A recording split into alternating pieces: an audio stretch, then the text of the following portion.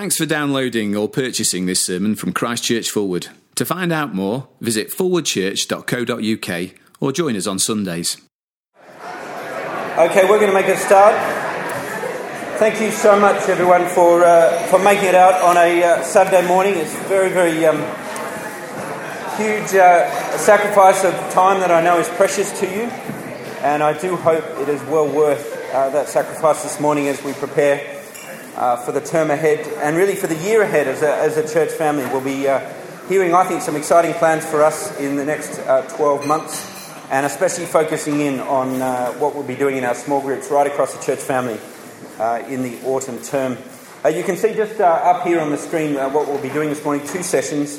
This morning we're going to kick off by diving straight into the Bible. Paul Williams will be leading us in that, and then giving us a sort of an overview of where we're going to be heading this year with A Passion for Life. We'll take a little 2-minute break after that to stretch legs, and then I'm going to help us look at the material we'll be using in our Bible studies this term, A Passion to Witness.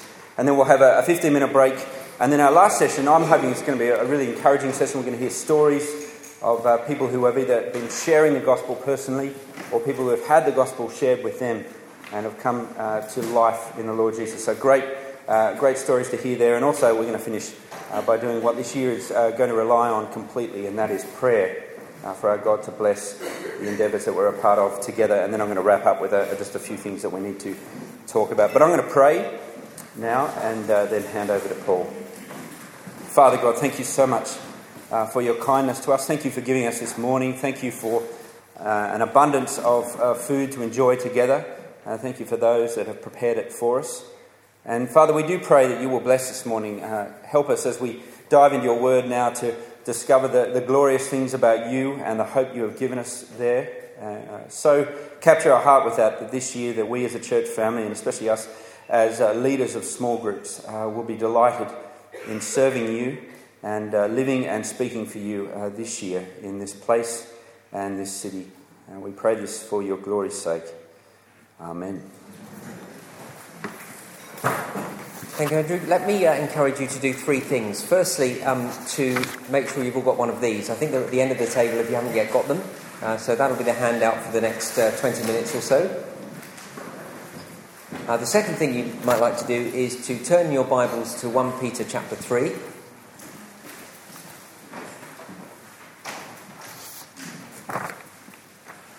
The third thing that you might like to do when you've found 1 Peter chapter 3 is to make sure your mobile phone is either turned off or on silent.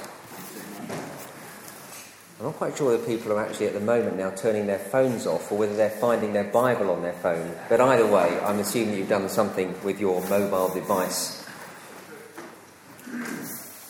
Let me read 1 Peter chapter 3, verse 8. Finally, all of you, live in harmony with one another. Be sympathetic, love as brothers, be compassionate and humble. Do not repay evil with evil or insult with insult, but with blessing. Because to this you were called, so that you may inherit a blessing. For whoever would love life and see good days must keep his tongue from evil and his lips from deceitful speech. He must turn from evil and do good.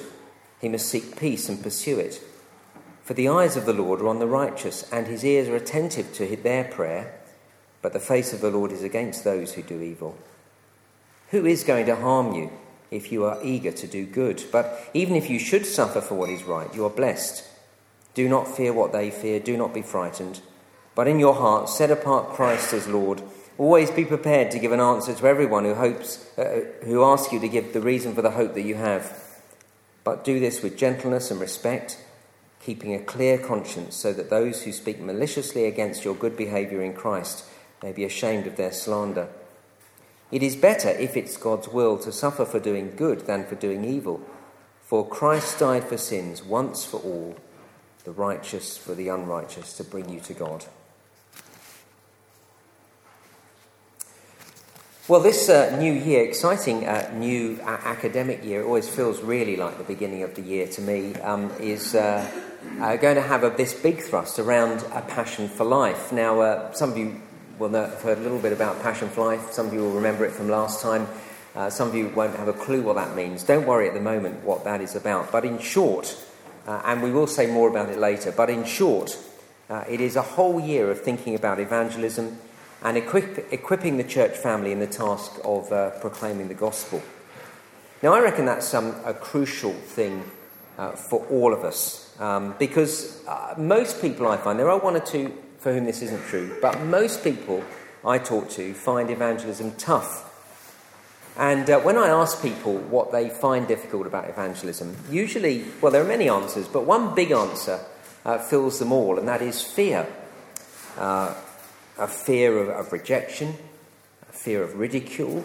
I still remember when we were doing One Big Question a couple of years ago, and I was very excited about that opportunity. Do you remember where we were asking our friends that one big question? If you could ask God one question and you knew it would be answered, what would it be? I thought a non-threatening sort of way in to open up a conversation. I thought it would be a great way to do things. And I did ask a number of friends, but there were one group of friends down at the tennis club who are nice guys, but I can still remember after playing tennis and going down to the Rising Sun afterwards for a glass of orange juice. We all had our orange juices in front of us, and I had in my tennis bag those little cards that I was supposed to then say to the friends, we've got this thing going. What do you think? What would be your one big question? Do you mind writing it down? And I sat there almost unable to engage in the other conversation that was going on, because I was thinking, how do I introduce this? It was pathetic, frankly, but that was how I felt. And I can only see it as being, feeling, I don't think they'd have rejected me. They wouldn't have not played tennis with me anymore. I mean, the reason they wouldn't do that is because I'm rubbish at tennis, not because of that. But I felt they might ridicule me, not even in front of me, but maybe as I stepped up and went out of the room. So fear of persecution, perhaps. I guess that's not a big thing for us, but certainly at work, you might feel that on the edge of, I don't get the promotion, that might feel persecution. Fear of not knowing what to say. Again, I look back years when I was working in the newspaper industry, and I prayed most mornings, I think, as far as I can remember, in my quiet time, that I would be able to have an opportunity to witness for the Lord Jesus at work, both in my lifestyle and in my words. And I can still remember as we went up, I ran a little department, and we used to go up to the canteen. There were 400 people on site, so sort of big canteen. And we'd go up to the canteen. I thought, well, this is my opportunity, really, to speak about the Lord Jesus. And I'd always bow my head in prayer to give thanks for my food, partly to make the point I was a Christian, although they knew that, kind of remind them. And as I gave thanks for my food, having prayed in the morning that I have opportunity to speak about the Lord Jesus, as I gave thanks for my food, I was also praying, but Lord, please don't let them ask me any difficult question I can't answer. Lord, don't. I mean, I didn't actually say this, but what I was thinking was, don't even let them say, what must I do to be saved? Because I wouldn't have known how to lead them to Christ. Isn't that bizarre? So here I am wanting to share the gospel. That is my desire.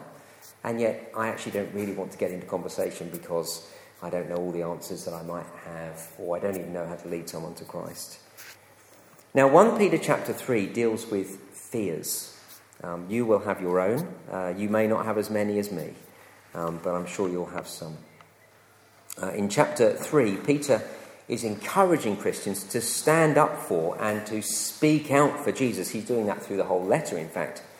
And he says in verse 14, don't fear. Look, even if you should suffer for what is right, you are blessed. Do not fear what they fear. Do not be frightened. Now, the first readers of 1 Peter had very good reason to fear for speaking out for Jesus and for being Christians. Just turn back to chapter 1, verse 6. If you will, with me, and you'll see a key verse which sets out the context for the whole letter. Look at 1 Peter chapter 1, verse 6. In this you greatly rejoice, though now for a little while you may have had to suffer grief in all kinds of trials. Now, the word there is multicoloured trials. You might remember multicoloured swap shop. It's got absolutely nothing to do with that. Some of you are far too young to know what I'm talking about. But multicoloured trials coming in many, many different ways. I imagine around the dinner table at night, the family sitting there, and Dad saying to the rest of the family, how's your day been? And one of the children say, well, Dad, actually it's been awful. I've been ridiculed at school. today for being a Christian. My friends in the playground called me a Bible basher, a Jesus freak. It's been terrible. It's been getting worse.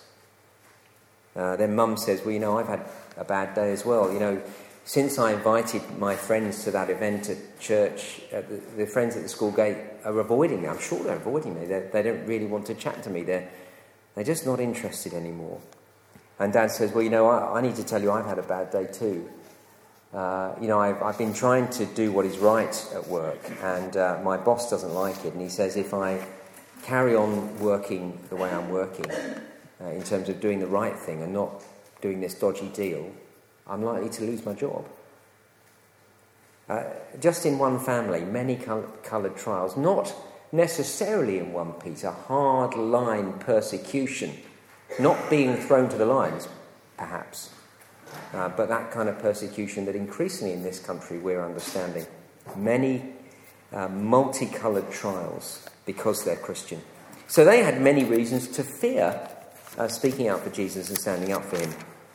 So back to 1 Peter chapter 3, as Peter writes verse 13, as he writes, who's going to harm you even if you are eager to do good? As he writes that, Peter's readers will be thinking, well, quite a few people actually. We are eager to do what is good, but we're being persecuted, we're being harmed. And so Peter writes at the end of verse 14, do not fear what they fear, do not be frightened, but in your hearts set apart Christ as Lord. Now, in verse 14 at the end there, Peter is quoting Isaiah chapter 8, verse 12. You don't have to be clever to know that, because most Bibles have a cross-reference to know that. The whole quote in Isaiah 8 is this: do not fear what they fear and do not dread it. The Lord Almighty is the one you are to fear. He is the one you are to dread. You see, in Isaiah, as you'll remember, because we did this a year ago, God's people had a very good reason to fear. They feared invasion by the Assyrians, the world's great superpower of the day. And Isaiah says, rather than fear that great army, fear the Lord Almighty. You have good reason to fear. They really are a mighty army. But don't fear them, fear the Lord. Don't worry about what men can do to you, although they can do very serious things to you. Don't fear them, fear God. And that was the point of Isaiah's words. Here, Peter is making the same point, but fascinatingly, he doesn't say in verse 15, fear the Lord Almighty. He says, but in your heart set apart Christ as Lord.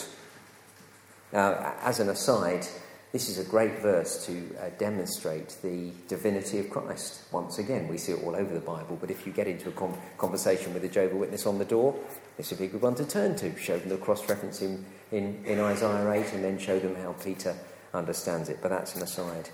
The crucial point is, I think this is the first step to overcoming fear in evangelism. Set apart Christ as Lord. In other words, fear Christ above everyone else. We don't often talk about what it means to fear Christ. It's not a concept that we understand. Let me tell you the story that I told you when we were doing Isaiah last year. When the girls were much younger, when they were sort of just a couple of years old, we used to play lions. And lions was the girls would run into one room and I would be on my hands and knees being like a lion, padding in and roaring. And they'd giggle and run into another room. And I'd pad into another room and say, "Rah!" And they'd laugh into another room. And so it would go on until, frankly, I got fed up because they never did. But on this one occasion, as we were doing it, they were laughing. They said, "Louder, Daddy." So I padded in. "Rah!" Ran away, giggling. From the other room, "Louder, Daddy." I padded in. "Rah!" In another room. "Louder, Daddy, much louder, Daddy." So I ran in, got up on all fours. On all fours? No. Got up on my hind legs, on my legs, whatever I am. I'm not a lion, I'm a person. I got up and I ran in and I went, "Roar!" Like that. And they burst into tears and they ran to my legs, one holding on to each leg. And it was only on reflection I thought, oh, that's what it is to fear. When you fear the Lord, he is scary. At that time, I was really scary to them. But what they didn't do was run away. There was nowhere to go. They ran to him. That's to fear the Lord. There's another aspect of fearing the Lord, and that is actually understanding what it means to love him. You might be surprised when I say this, but I fear Caroline. Now, most of you know her. She's here. Most of you know her. She's not a 25-stone beer-drinking Russian shot putter. Never has been. She hasn't sort of slimmed down since we came here. Never once, when I've been late home and haven't told her, has she been brandishing the rolling pin, shouting at me for being late and telling me that the dinner's in the dog. No, we haven't got a dog, that's why. But no, I mean, she's just not like that. And in fact, spare her blushes, but she's one of the most sort of even-tempered people I know. I don't get a tongue lashing. But why then do I fear her? Well, because I fear the thought of upsetting her. I fear the thought of doing something that would so disappoint her, to see that look on her face that, and the words that could come out, how could you do that to me? It is a fear that I have. And a right fear, because that kind of fear comes out of love, you see. Now, that is what God is talking about. That's what Peter is talking about here as we read his word. Verse 14, don't fear what they fear, do not be frightened. You have good reason to fear them, actually. But don't do that. In Isaiah's language, but fear the Lord Almighty. But here, but in your hearts, verse 15, set apart Christ as Lord. And do have a genuine fear of the Lord, so that you know there's nowhere else to go and you run to him. Do have a genuine fear of him in the sense of you love him above everyone else. And that means when I'm in that sort of situation where I am genuinely fearful, maybe it isn't even genuine fear, but it still have fear. If I've set apart Christ as Lord, says Peter, that's how I'm going to overcome that fear, and I've got a fighting chance of being evangelistically effective and even speaking out for the Lord as I should. Now, what does it mean to set apart Christ as Lord? This time last year, we celebrated our 20th wedding anniversary by going to Paris. It was a lovely time. I only said this morning, I wish we were going off to Paris again. No, I'm pleased I'm with you, genuinely, but it just felt like that, when we got up a bit later than we should have done. When we were there, we saw all the standard sites, but we went to the Louvre and tried to see the Mona Lisa. It's quite difficult. There are so many people there. It's very, very difficult to see the Mona Lisa. I could barely get close, but just managed to get a little peep at it and take a photo above all the heads. Now, I don't know much about art or art galleries. Caroline will tell you that. I really don't know anything about art or art galleries. But I'm told that in any decent art gallery, there is one place, one room, that has the very best place for that piece of art to be hanging. For the masterpiece to be hanging. The very best place, because the light is right and, the shade through everything. That's where your prize piece you put there. Now, that is what it's like with the Christian and our hearts. There are lots of things in our lives that want the prime position in our hearts. Lots of good things, family. Lots of neutral things, tennis. Pathetic things want our hearts' number one place. Leeds United Football Club. Many things vie for that first place in my heart, but Peter says, give that position to Jesus Christ. In your heart, set apart Christ as Lord. Put him, as it were, in the art gallery of your life. Sorry, it's a terrible line. I didn't have that written down. I wish I hadn't said it. But now that I've said it, in the art gallery of your life, put Jesus in that prime position and keep giving it to him. See, the interesting thing is here that Peter is writing to Christians, not writing to unbelievers. Set apart Christ as Lord. It's something I've got to keep on doing. So let me ask you, encourage you indeed, before we even start talking about evangelism, and before we even start talking about encouraging those who we care for this term, and before we start encouraging them to think about evangelism, let me ask you, beginning of a new term, is Jesus Christ there in that prime place in your heart? Have you set him apart as Lord afresh today? It is a daily thing.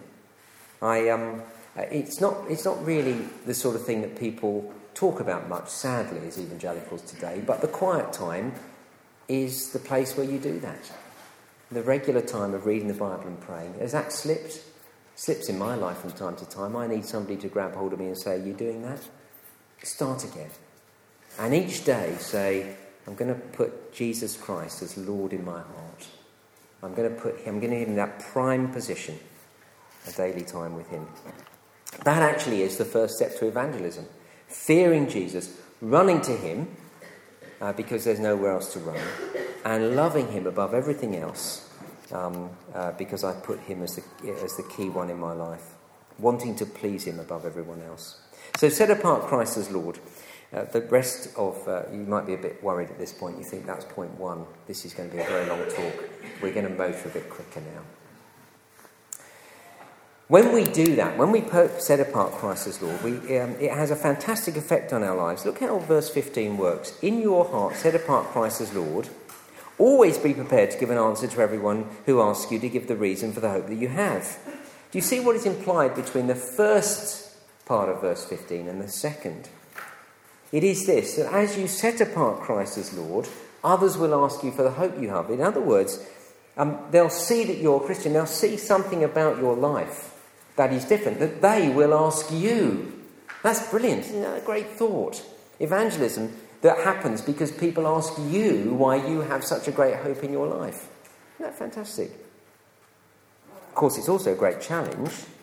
As I read this, I have to ask, when was the last time somebody looked at my life and said, "Oh, he's got such a great life. I want to know him. What I want to know from him, why he lives the way he does." So it is a challenge as well. But the point is, as you set apart Christ as Lord in your hearts more and more and more, your life will become more and more attractive, and people will want to know why. I was reflecting on when I used to work in the newspaper business, and I reckon my colleagues, although they knew I was a Christian, I reckon if you were to ask them, I remember when Paul Williams used to, they probably won't even remember me, but just imagine that they could. Remember when you used to work with Paul Williams, he was a Christian, what do you remember about his life? I mean, there'd probably all sorts of stuff they'd say, but they might say something like this. They might say, "Oh yeah, I know he wasn't a Christian, he didn't drink, he didn't swear, and he didn't sleep around." And those were significant things in the environment that I was in. All well and good. But you hear all negative things. He didn't do this, he didn't do that, he didn't do that. How I wish I'd been known for the very attractive qualities of verse 8, 9, 10 and 11. Verse 8, live in harmony with one another. Be sympathetic. Love. Be compassionate and humble. Don't repay evil with evil or insult with insult, but with blessing. Verse 10, keeping tongue from evil, lips from a deceitful speech. Seeking peace, verse 11. Those are the qualities our lives should be displaying. Often notice from what comes out of my lips, but also, of course, the way I live. Those are the qualities that our lives will display as we increasingly set apart Christ as Lord.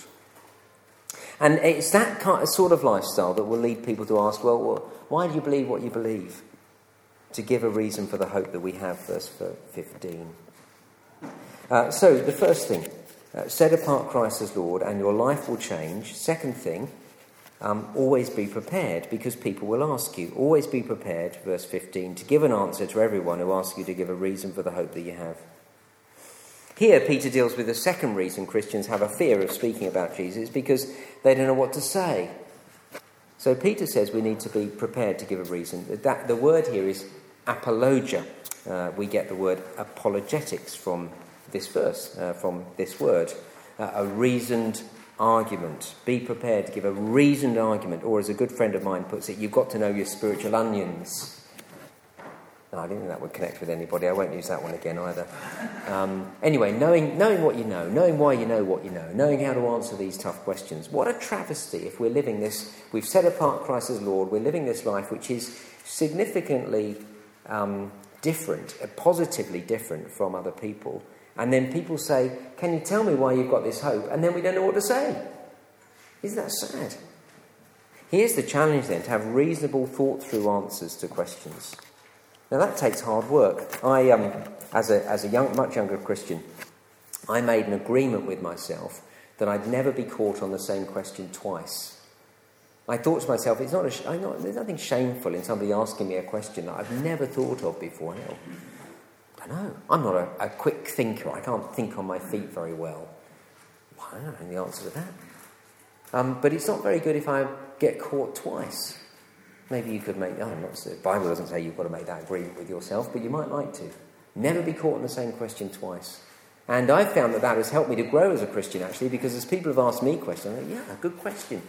I've gone away and I've had to think about it, and I've gone to other people and say, how would you answer that question?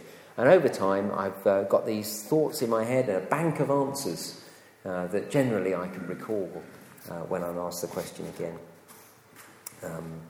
Always be prepared. Notice too here that Peter reckons it's quite reasonable that people are going to ask us questions. And I think this is really important as well in our own personal evangelism. We've just bought a house. That's a scary thing. We spent a lot of money, more money than we'll ever spend on anything else, on buying a house. And as a result, we ask lots of questions. Well, in fact, we even employed somebody to ask all the questions for us. What do they call them? Surveyor. Lawyer. I was thinking of another word, actually, that I now won't use about lawyers. I convinced that it wasn't that word, it was another word about lawyers that isn't very positive, because we've just paid them a lot of money. Anyway, we paid somebody a lot of money to ask questions about the house, you see. Are there any lawyers here? Have I upset anybody? Dutch. Only Dutch. I've only upset you. Great. You're not in property, though, are you? Only the taking away. Very good. Good. I won't upset you again. Anyway, I'm digressing. The point is, you ask lots of questions when you're going to make a big decision. When somebody becomes a Christian,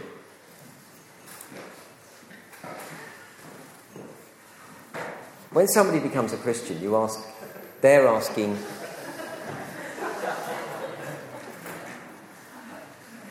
When somebody asks a question, it's quite reasonable that they ask us questions, because they are about to make a bigger decision than buying a house. They're going to make the biggest decision of their lives. This affects everything, doesn't it? Affects what they do, where they spend their money, how they spend their time, who they spend it with, everything. So I think we ought to be more ready to get those questions coming to us. Ought to be more ready to answer them, but also more ready to say, that's all right, you've asked that. That's a good question. That needs to be dealt with. And that's why I think we go on to the third point in this passage. He then says, always be prepared to give an answer to everyone who asks you to give a reason for the hope that you have. But then thirdly, but do this with gentleness and respect. You see, so often when somebody asks us questions, we don't view them as it's okay to ask the question. We usually view it as, they're just being awkward. Well, sometimes people are being awkward, but we still have to answer their questions. I think really a lot of the problem is that we don't have the answers. That's why we view them as being awkward. We feel threatened. And of course, when you feel threatened, you fight back. My dad taught me years ago, never corner a rat. Do you know why you should never corner a rat? Apparently it goes for your throat. Now, I don't know whether that's true or not, but I believe my dad, and I've never cornered a rat. You get defensive, and it goes for your throat, you see. Now, I reckon Christians are a bit like that. Sometimes people ask us questions, and we feel cornered. And so our reaction is to go for the throat. Well, no. Do it with gentleness and respect, for all sorts of reasons. They've asked a question. They need to have their questions answered. It's good to ask questions. Don't feel defensive. How do you do that? Set apart Christ as Lord, always be prepared. So always be prepared. Answer questions with gentleness and respect. And why bother with all of this? Verse 17, it is better if it's God's will to suffer for doing good than for doing evil. For Christ died for sins once for all, the righteous for the unrighteous, to bring you to God. That's why we're even bothered, because this is the answer to people's greatest problem, being separated from God. And we'll think more about that through this term? Well, that, as I hope, is a personal introduction. When I say personal, not from me, but for us, to Passion for Life, before we begin to think about telling other people about Passion for Life, about how we need to be thinking about sharing the gospel. Well, let me introduce a Passion to Life 2014 to you, and we're going to have a little video, and I think Gareth's going to... Oh, I just have to click, don't I? Nice colour, Gareth. Great. Passion for Life 2014. Now, let me make the point that a Passion for Life 2014 is more than just a week of mission. It does include that, and the week of mission here at Fulwood will be the 15th of March to the 23rd of March 2014. So that's a set of dates you will have again and again. Do we want to just put the lights back on? It's a little bit dark, isn't it? Thank you very much. Thanks, Paul. Fantastic. So it is a week of mission, but it's so much more. And with a focus both before this week and indeed after. So there are 4 elements to a Passion for Life 2014. Firstly, there's training. Secondly, preparation. Thirdly, the mission week, and fourthly, follow-up. Now, if you can't remember those, don't worry, you'll find them actually printed on the information that you've got in front of you. But let me go through some of these things with you now. Firstly, training. Under this heading, the big thrust this term will be the Passion for Witness course that you will have DVDs for, and that will be happening right through the small groups. Now, in a moment, Andrew's going to introduce one session to you to show you how a whole session will work. And you'll have seen a little clip already from them, and I think you'll agree that they're really a good resource for us. A smaller thing that we're doing as well at the same time is preaching through the book of Romans in the evenings and the book of Acts in the mornings. And those 2 things we think will very much dovetail with encouraging us to be evangelistic and to be putting into practice the things that we learn in our small groups. Anyway, more of that in a moment, and Andrew will introduce that to us. Let me say at this point, if you identify training needs, so if in this term you say, there's something that keeps coming up again and again that either our group, or if we hear it right across the church, we're just not prepared for, and the DVD has begun to give us something, but we need more of that, or something completely different, let us know, and we will attempt to put on an appropriate event to make you feel that you're being trained, or point you towards resources. One way or another, we don't want it to be a one-way thing. This is all in place, we've got everything printed, you've just got to sit there and listen. We want to be responding to what you're discovering through these next months. So training is the first thing. Second thing is preparation. Now this next term will be not only a time to be being trained, but also to be prepared to run events for our friends during the week of mission. We recognise that your friends, that you know your friends better than we do.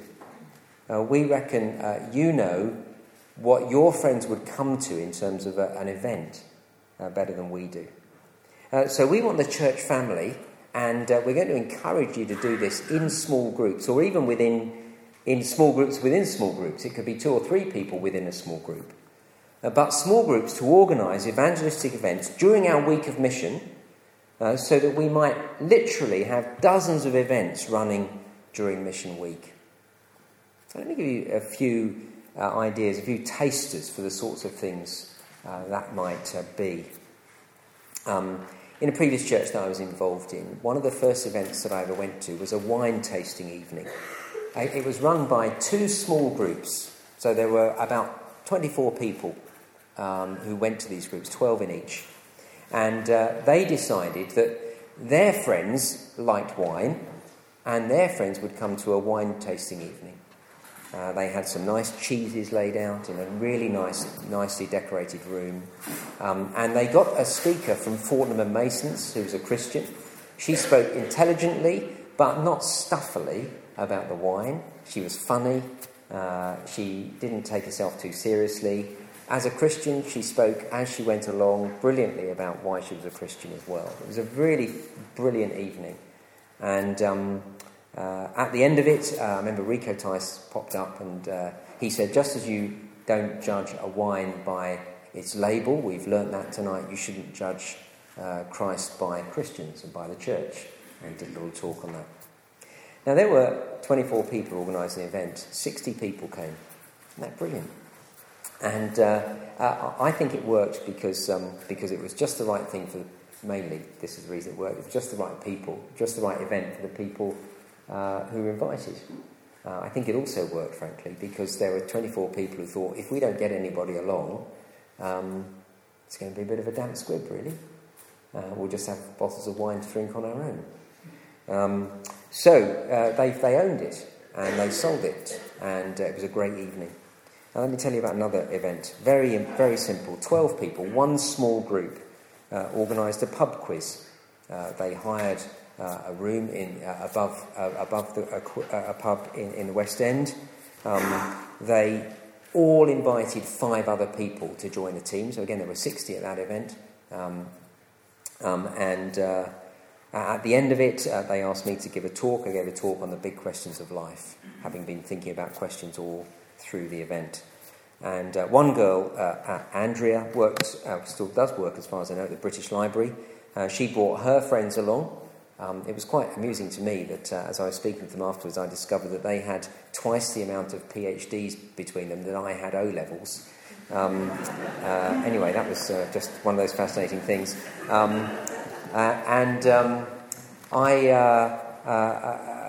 They said at the end to Andrea, we've really enjoyed this. We didn't know Christians could have so much fun. Now, it didn't mean they became Christians, but it broke down a barrier, and it was a very significant moment in Andrea then going on talking to her friends about the Lord Jesus, and made it much easier for her to invite them to things in the future, because they didn't feel that Christians were odd and stuffy. Well, at least not all of them anyway. Let me tell you a third event that I organised with a friend of mine. It was a tennis tournament, because I like tennis and so did he. We managed to get 50 people go along. They weren't all unbelievers, but half of them were, because we basically ran a doubles tournament, and we tried to say to other Christians we knew, why don't you bring one unbeliever along, make a doubles team, and we used to play. I took one guy along. He'd never been to anything before. And he said to me between, when we were waiting for our next match, there was sort of round robin of matches. When we were waiting for our next round robin of matches, he said to me, are all these people Christians? And or do all these people go to church, is what he said. And I said, well, no, I don't know that person, but he does, and then she does, I don't know them. I pointed out the people that I knew, and he said to me, they're really nice people, aren't they? Again, something had happened to him. I don't know what he expected, but he wasn't expecting to meet nice people. And that would have been a big moment. And then let me tell you one other event or style of event that I've been involved in on missions, and they've been wonderful, and that is the evangelistic supper party. I dare say that some of you have come across these in the past. Very easy. You just invite a number of friends, half a dozen, 8 friends, however many you can fit into your room. You give them a meal.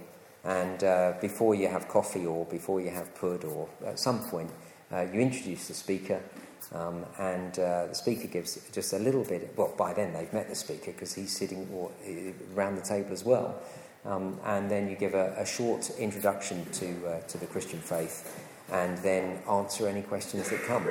Now, those have been fantastic. Now, they're just a few ideas, but there are loads and loads and loads of ideas for the sorts of events that can be run, small-scale events that can be run on the Passion for Life website. You'll have all these details given to you, so you can look up for ideas for yourself. And let me also say, these don't have to be events in the evenings, or even here in Fulwood. You could run an event at work, maybe at lunchtime, or straight after work. Here's a thought: how about Grill a Vicar? I'll come out to your workplace or a pub nearby. You take your guests along, and they can ask me any question they like, and you can watch me squirm. And we see how we get on. I'll do that. Doesn't matter where you work, I'll come. You might not want me, but that's just an idea. If you know people at the school gate, Why not organise a coffee morning? It takes almost no planning, zero planning. All you've got to be able to do is make coffee and put some biscuits on a plate. Even I can do that. But it can be massively fruitful. If you want to be encouraged and excited about that, ask Peter Collier or Lorna Cudmore, because they came to a coffee morning at Kilnhurst last year when we did a mission. The three of us went along, and there were 12 people in the room, something like that. I can't remember exactly. A good number of them didn't go to church. Some of them went to church, weren't Christians. So probably 4 Christians, 8 non-Christians, something like that. Again, I gave a little talk, and then we had great conversation for 45 minutes. Took no organisation at all, but very, very engaging. People took away literature.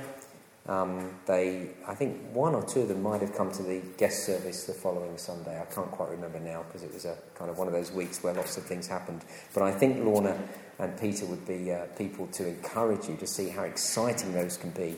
Run one of those. If you want me, I'll come and speak. What we're saying is, we'll get speakers if you're worried about speakers. We will guarantee you a speaker at an event like this.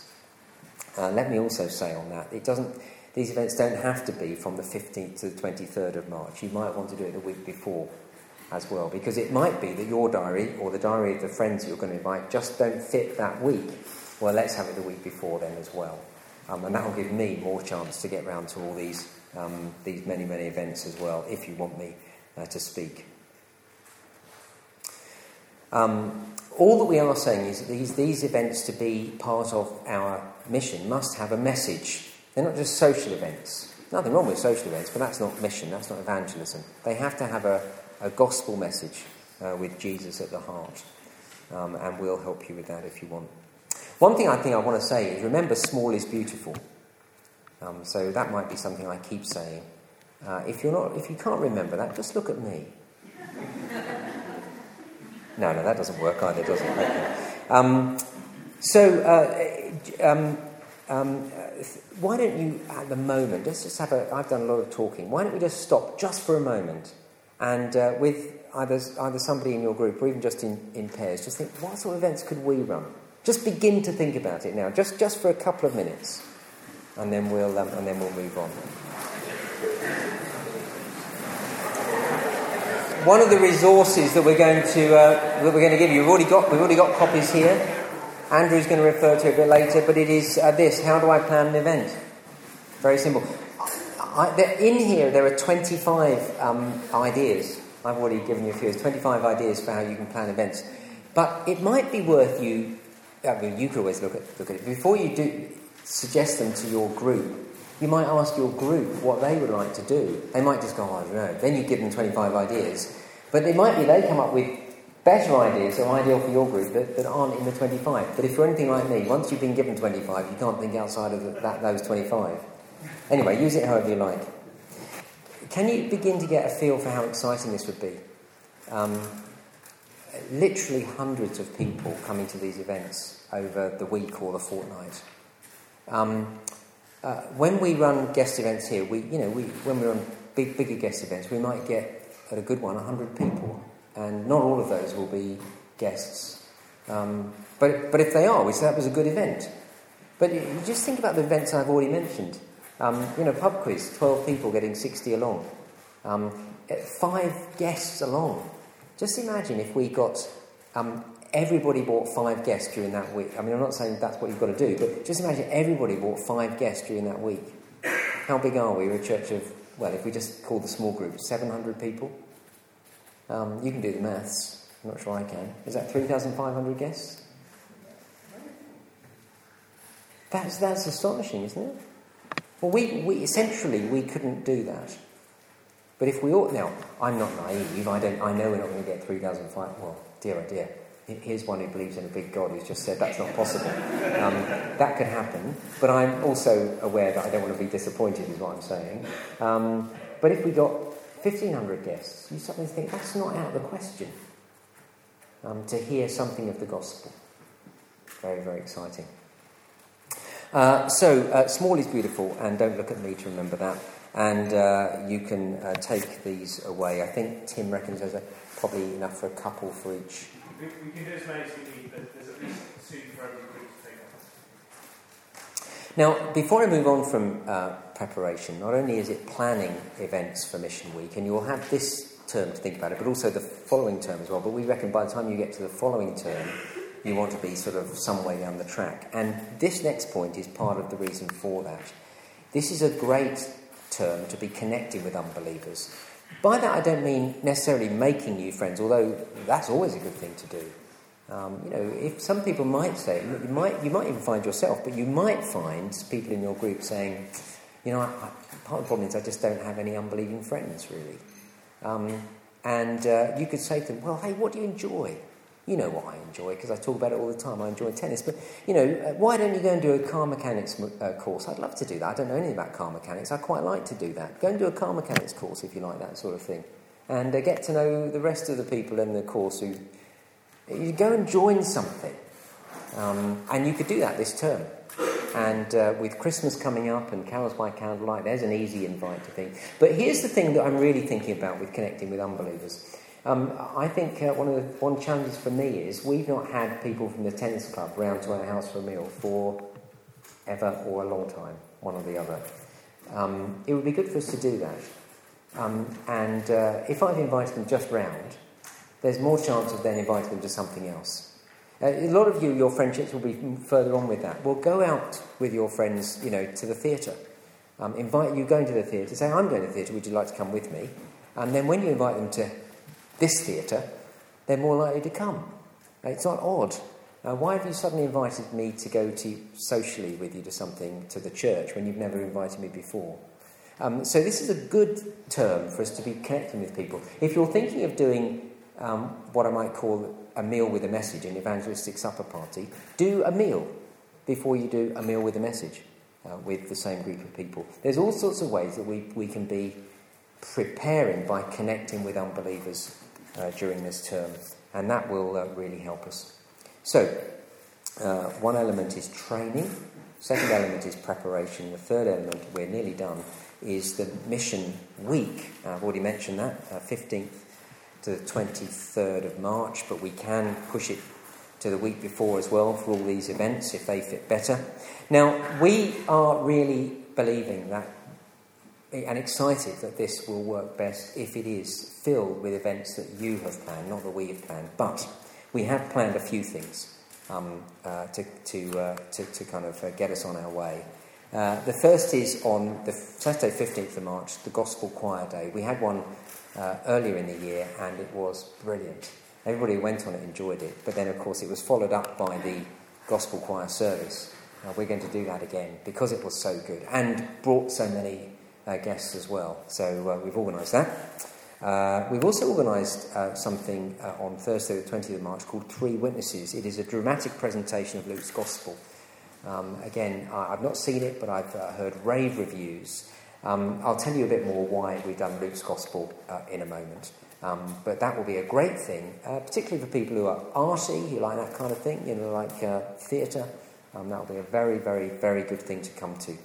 And then we've got guest services on the 23rd of March all day. The idea of the guest services at the end of the week, of course, is that in your small event, you can give a piece of literature and come and hear some more. You can take them back to any of those things, but particularly the last thing, come and hear some more, is a great thing to do.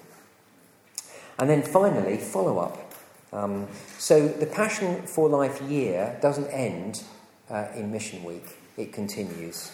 It continues after the week of mission with this follow-up. There'll be some obvious follow-up. Easter happens just shortly after Passion for Life. That's quite a good thing. It's not that we say, invite people again, but rather people who've come to something might want to come back to something. And so Easter is always a good thing to come to because we're talking about the cross and the resurrection, of course. So we try to make all the public things that we do evangelistic at Easter anyway. Then, of course, there'll be Christianity Explored, which we'll be running in the following term, which we will continue to run, a great course to invite people to. Those will be things you can invite your friends to. That will be mentioned at all the events, hopefully mentioned at your small group events as well. But the other big thing that we want to introduce is one-to-one. Now, we're going to talk more about this at Service Station in January. But some people will know through UCCF there's been this material, which is a little Luke's Gospel and a kind of workbook for people to take their friends one-to-one through Luke's Gospel. Been massively effective and very well used. This is being rewritten to be more not friendly to the people who aren't students, so it doesn't just have a student feel. But it basically is about taking your friends through reading the Bible one-to-one through Luke's Gospel. And again, just looking around me here, but looking around the church family, I just see loads and loads and loads and loads and loads and loads of very, very able, mature Christians who could do that. But my guess is that I probably see, I don't know, a lot of Christians who think they can't do it. But you can. It's not very complex, but it is a bit scary when you have never done it. But we're going to try and help you to think about doing that. How exciting. How exciting. Not only to have 3,500 people coming to guest events, but then to have, potentially, let's say 700, the people that come to small groups, 700 personal workers, 700 people all reading the Bible with another person. Now, look, I'm not going to put a ridiculous expectation upon you. You might not be able to feel you can, but even if you can, you might invite your friend and they might say no. So this isn't a measure of how godly you are, whether you end up reading one-to-one with somebody. But it's rather saying we want to equip you to be able to do it and then to give you the thought that maybe you could. And how exciting to think that even 100 people in the church family are reading the Bible with their friend one-to-one. And not just that term, but then saying, I can do this, I can do it with other people. I can simply ask the question, would you like to read the Bible with me? I know how terrified you get asking simple questions. I couldn't even ask my mates if you could ask God one question. I did end up asking them, by the way, but I was pretty scared. So I know how hard it is to ask simple questions, but do you see the point? Now, we're going to talk a lot more about that through the year. You don't need that now in too much depth because you've got plenty of other things to think about. But that will be the other big part of follow-up. So I'm very excited about Passion for Life. Dozens of people, dozens and dozens of small groups inviting people to small events, meaning hundreds of people who don't normally come under the sound of the gospel hearing the gospel. And then, potentially, dozens and dozens, maybe even hundreds of people reading the Bible one-to-one with hundreds of people. And that going on not just for the following term, but beyond. It might be this is a little taste for you as small groups to say, we could do this anytime. We don't need this to be organised. We could run a group anytime, an event anytime. And we could read the Bible with somebody anytime. And how exciting that would be if we really took off this term, this year, that for the next 10 years, this was in our DNA, that we just do that. And wouldn't have to have me organising events for you. Just do it. Just ask me to come and speak if you want me to. So there we are. I better not get carried away. 1:45, that's pretty good timing. I'm going to hand over to Andrew, who's going to help us to look through 1 week of the Passion for Witness material. Let's take a 1 minute leg stretching break, and then we'll jump straight into looking at the DVD material that we're going to be focused on this term. Okay, for this session, you'll need 2 sheets of paper. There is a pink A4 sheet that is the session 6 outline. But just before that one, you'll also need this green one, making the most of the A Passion to Witness resource. So they're the 2 sheets that you'll need for now. What I want to do just for a couple of minutes is just using that sort of green outline, if you wanted to make notes, is just talk through this resource that we're going to be using for the autumn term. I know many of you are kicking that off next week. For each group, there is a DVD for the course with names on it just there. You can pick that up in the break or at the end of the morning, but that's there for you. If for some reason your group doesn't have one, please do let me know or let Tim know, and we'll make sure we get you one. But that's what you'll need for that. We're just going to talk through that. Now, the purpose of this resource, A Passion to Witness, its purpose is not to train you to invite people to events in March 2014. It has a much bigger ambition than that, and that is to equip you not to bring people to events, but to bring people to the Lord Jesus, to train you, to equip you and encourage you to share the gospel of the Lord Jesus. And so it is very much geared all the way through towards that. It's very practical. There are 9 sessions that we'll be doing over the course of the term. You would have got the term planner for the small groups for the year, and for autumn, and you'll see how that fits together. And in just a moment, we're going to look at one of the sessions, session 6, which is really picking up on what Paul finished with there, that follow-up part of what we're doing. That is opening up the Bible with an unbelieving friend. We'll do that in a moment. But just let me say a few things by way of course contents. As I said, there's a copy of the DVD for everyone. There's 9 sessions. And over the 9 sessions, really there's 3 areas that the course will focus on. The first is perhaps most importantly, and that is the content of the gospel. That's the very first week with very own Paul Williams. Will be the first week of the course. After that, there's 2 weeks on really motivation for and obstacles to sharing the gospel. That's week 2 and week 3. But then from then on, 6 weeks in a row will be how to share the gospel. It's very practical, all sorts of things. Telling your story, how to open the Bible with another person and discuss it together, how to lead someone to Christ, how to answer tough questions. All of these things will be covered in the different weeks. The course is very deliberately designed not to require a high level of preparation. So you won't, I hope, be having to painstakingly work in preparation before the small group gets together. Really, it's a very simple pattern that each session follows, and that is it alternates between brief presentations, and we'll be watching one in a minute, for a few minutes, and then the DVD pauses, and there's some questions to discuss together. And the DVD does all that work for you. All the way through, the presenters say, pause the DVD now. You don't actually even have to do that. It'll pause for itself and the questions will be there. But what I've done for you is, and we'll talk about this in a second, is prepare little outlines just so that you've got the questions that will appear there. But that's the pattern. Little presentations, some questions. More presentations, some questions.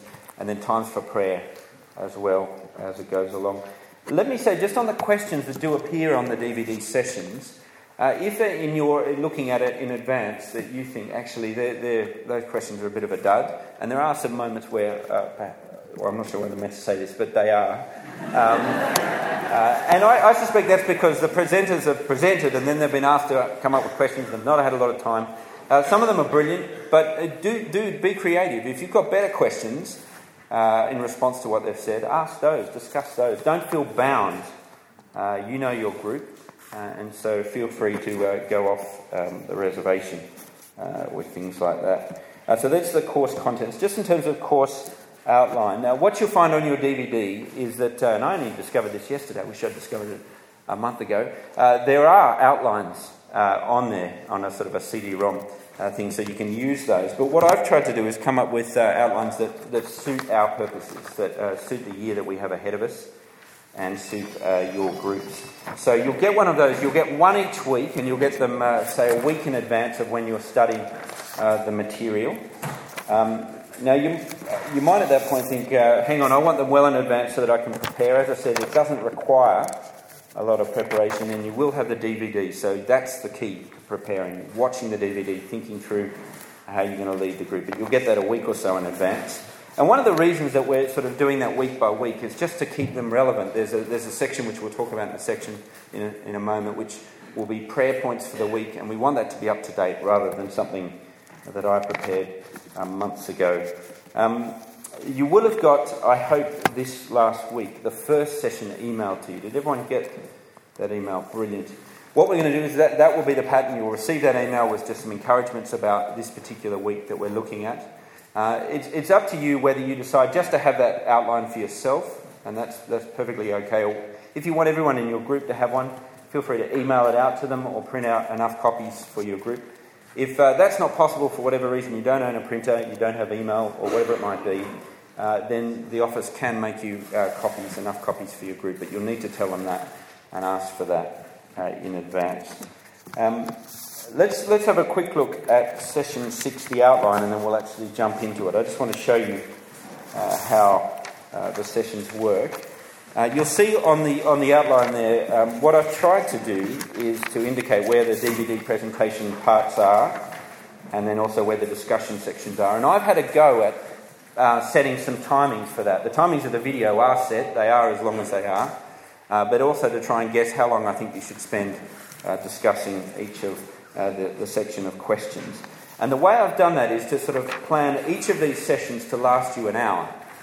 And so if your group is meeting for an hour, that's the length of time that you've got if you follow these timings. There's another little half-hour slot that we'll talk about in a minute, say if your group met for, as is typical of most of our groups, say an hour and a half together. Now, if your timing is different, you'll have to sort of tweak that for your group. But as you can see, this session 6 that we're about to look at begins with a very short introduction. A lot of them do, 1 minute on the DVD, and then we dive into some questions. And we'll have a go at this on our tables in just a moment.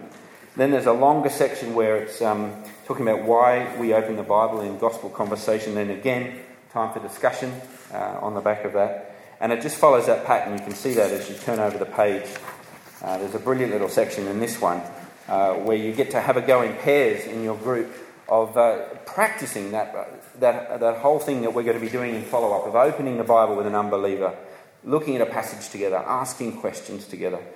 And so you'll have an opportunity in this term to be practicing that in your groups. And then the DVD concludes. What I've tried to do where the session doesn't have it is insert prayer times as well, because that's going to be key. It is key for our small groups, and I want it to remain key, that we are expressing dependence on God and responding to what we're learning in prayer.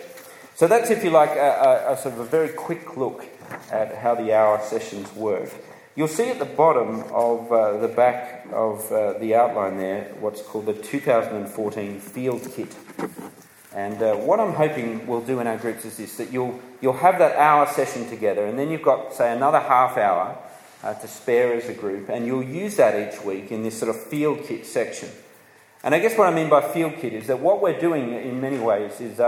Dietrich Bonhoeffer had this brilliant image of Christians. He says that we live in wartime and we're preparing for battle. And I think in the best sense, that's what Paul has been talking to us about in this year, that we are preparing for the greatest battle of all, and that is to win souls for Christ, to win men and women for the Lord, for eternity. And we want to prepare for that. We want to work at that. We don't want this whole process of doing this to be just a theoretical exercise, that we've learnt some stuff that we're never going to use.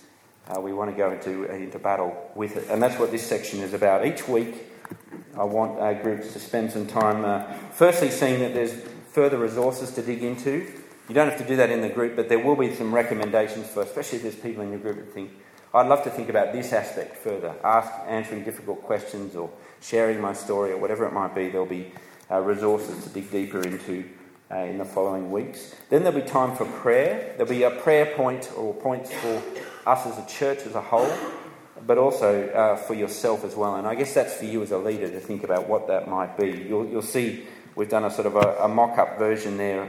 For this one, I'm praying for Wendy, Liz and Esther, and thanking God for the meal that we had together. So that's on the back of people that perhaps you're getting to know this term. You'll be praying for them week in, week out. And the other key thing in that sort of field kit section, and this is what Paul was speaking about before, is that we are gearing up towards our own events in March. And I don't know about you, but the way these things work, if they're planned regularly, if you're thinking about them again and again, that's when they come to fruition. If we sort of get to the new year and get to sort of February and think, oh, we really should have done something about that, it'll all be too late. So let's work on it every week, just a little bit every week, thinking about it, making sure that it's on the boil.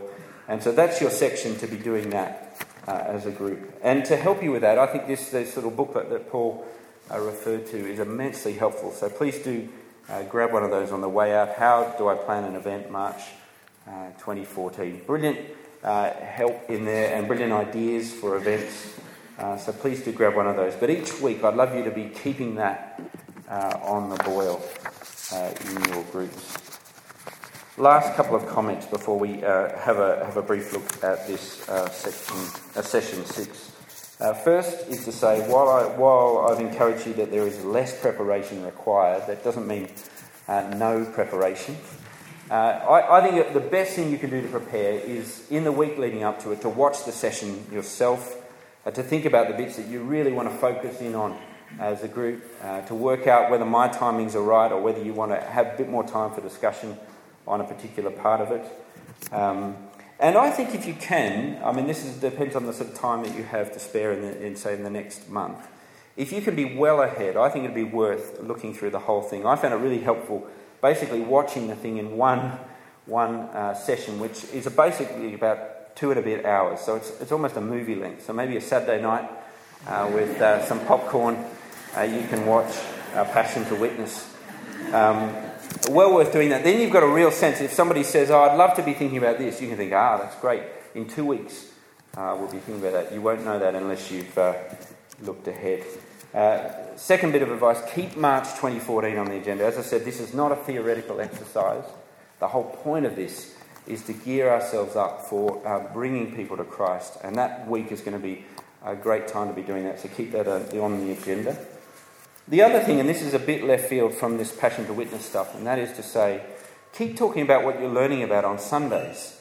We're going to be looking at Romans. We're going to be looking at Acts. All of that will feed into what we're learning in this series. Talk about what you're learning together. That's what we're in the habit of doing in our group, so keep doing that. Maybe have time to say, what have you been learning on Sundays recently? A couple of other things. Think through room location. Remember, this is a DVD. You want people to be able to see it. How's that going to work? Where your small group meets, will it work? All of those things. If you can't see a way it would work, one piece of advice is think about booking a room here in the church centre. It's a very busy church centre. There's always things going on. But there might be a time and a room and a TV in one of the rooms that you could use if that's the only solution for you. It'd be brilliant if it worked in a home. But if not, please do contact the office about that. And finally, to say, use the resources that are there. Use this year planner. That's going to be really helpful. Everyone in your group will get one of those. Use the event planner that we were just talking about. That's going to be helpful as you do that field kit section. And obviously the term planner will guide you as to how we're going through this series throughout the term. Grab a DVD in the break or afterwards. And remember, you'll get these outlines each week that will help you.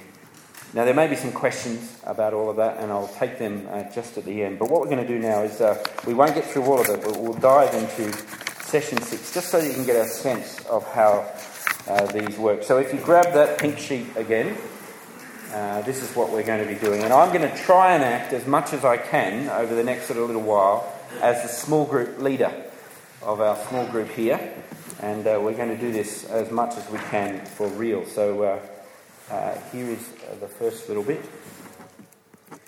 So there it is. There's the first bit of session 6 that you'll do together. And again, the point of this is it's not theoretical, is it? We want those discussions that you're about to have around your tables to be real. Real fears, the worst case scenario for an evangelistic conversation, or perhaps a real experience of a worst case scenario. And also dream scenarios. What are we hoping would happen when we talk to a friend? So there you can see the questions in front of you. Spend a couple of minutes on your tables describing the perfect evangelistic conversation and the worst conversation you can imagine or experience. Okay, let's come back together. As you can see, the timings are slightly off this morning. I for that section, there's only 2 little questions there. There's only 2 little questions, but I've said allow 10 minutes. And I guess the reason for that is on a session like this that we want people to express, as Paul was talking about, fears for evangelism, things that either have gone wrong in the past that might prevent them from feeling emboldened to share their faith in the future, or even just perceived fears. This is what I think might happen. And people to tell their story. So there's 10 minutes to do that, to use good time to discuss those together. And then what we do in the session is we dive back into the next section, which goes like this. Brilliant.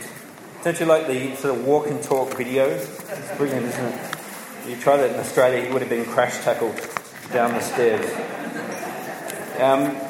This for me, the reason we're looking at this session, this is for me the very heart of what we're going for with this mission this year. And that is that, as Paul said, that a wonderful picture of hundreds of us opening up the Bible with unbelieving friends. The other side of Easter. It would be brilliant, wouldn't it? It is, as we saw in the little promo video at the start, that is, as Acts gives us, how the gospel spontaneously grew. And normal Christians reading the Bible with normal unbelievers and leading them to Christ. So you're going to be leading that in your groups as we come to this session. So just take a moment now, just take 1 minute and maybe 30 seconds of that to think and reflect, and then share with the people on your table. You've just been tricked, as we've seen. Who are you going to be reading the Bible with? Or who would you hope to read the Bible with the other side of Easter next year? So just take a moment to do that on your table. Okay, let's come back together.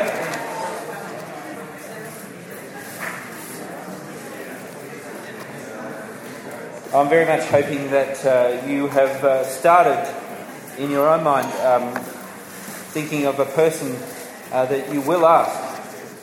It would be brilliant, wouldn't it, to get to section 6 in this series in your group, knowing already the people that you plan to ask. You'll notice on the year planner that follow-up section has the plan that we would pray for 3 people, that we would give the Uncover Gospel, Luke's Gospel, to 3 people, and then we would read with 3 people in that spring-summer term.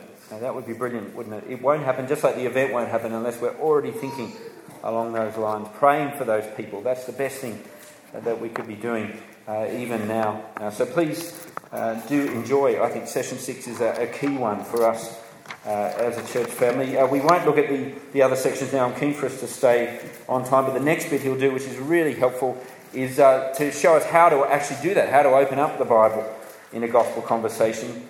Really helpful encouragement and advice in that section.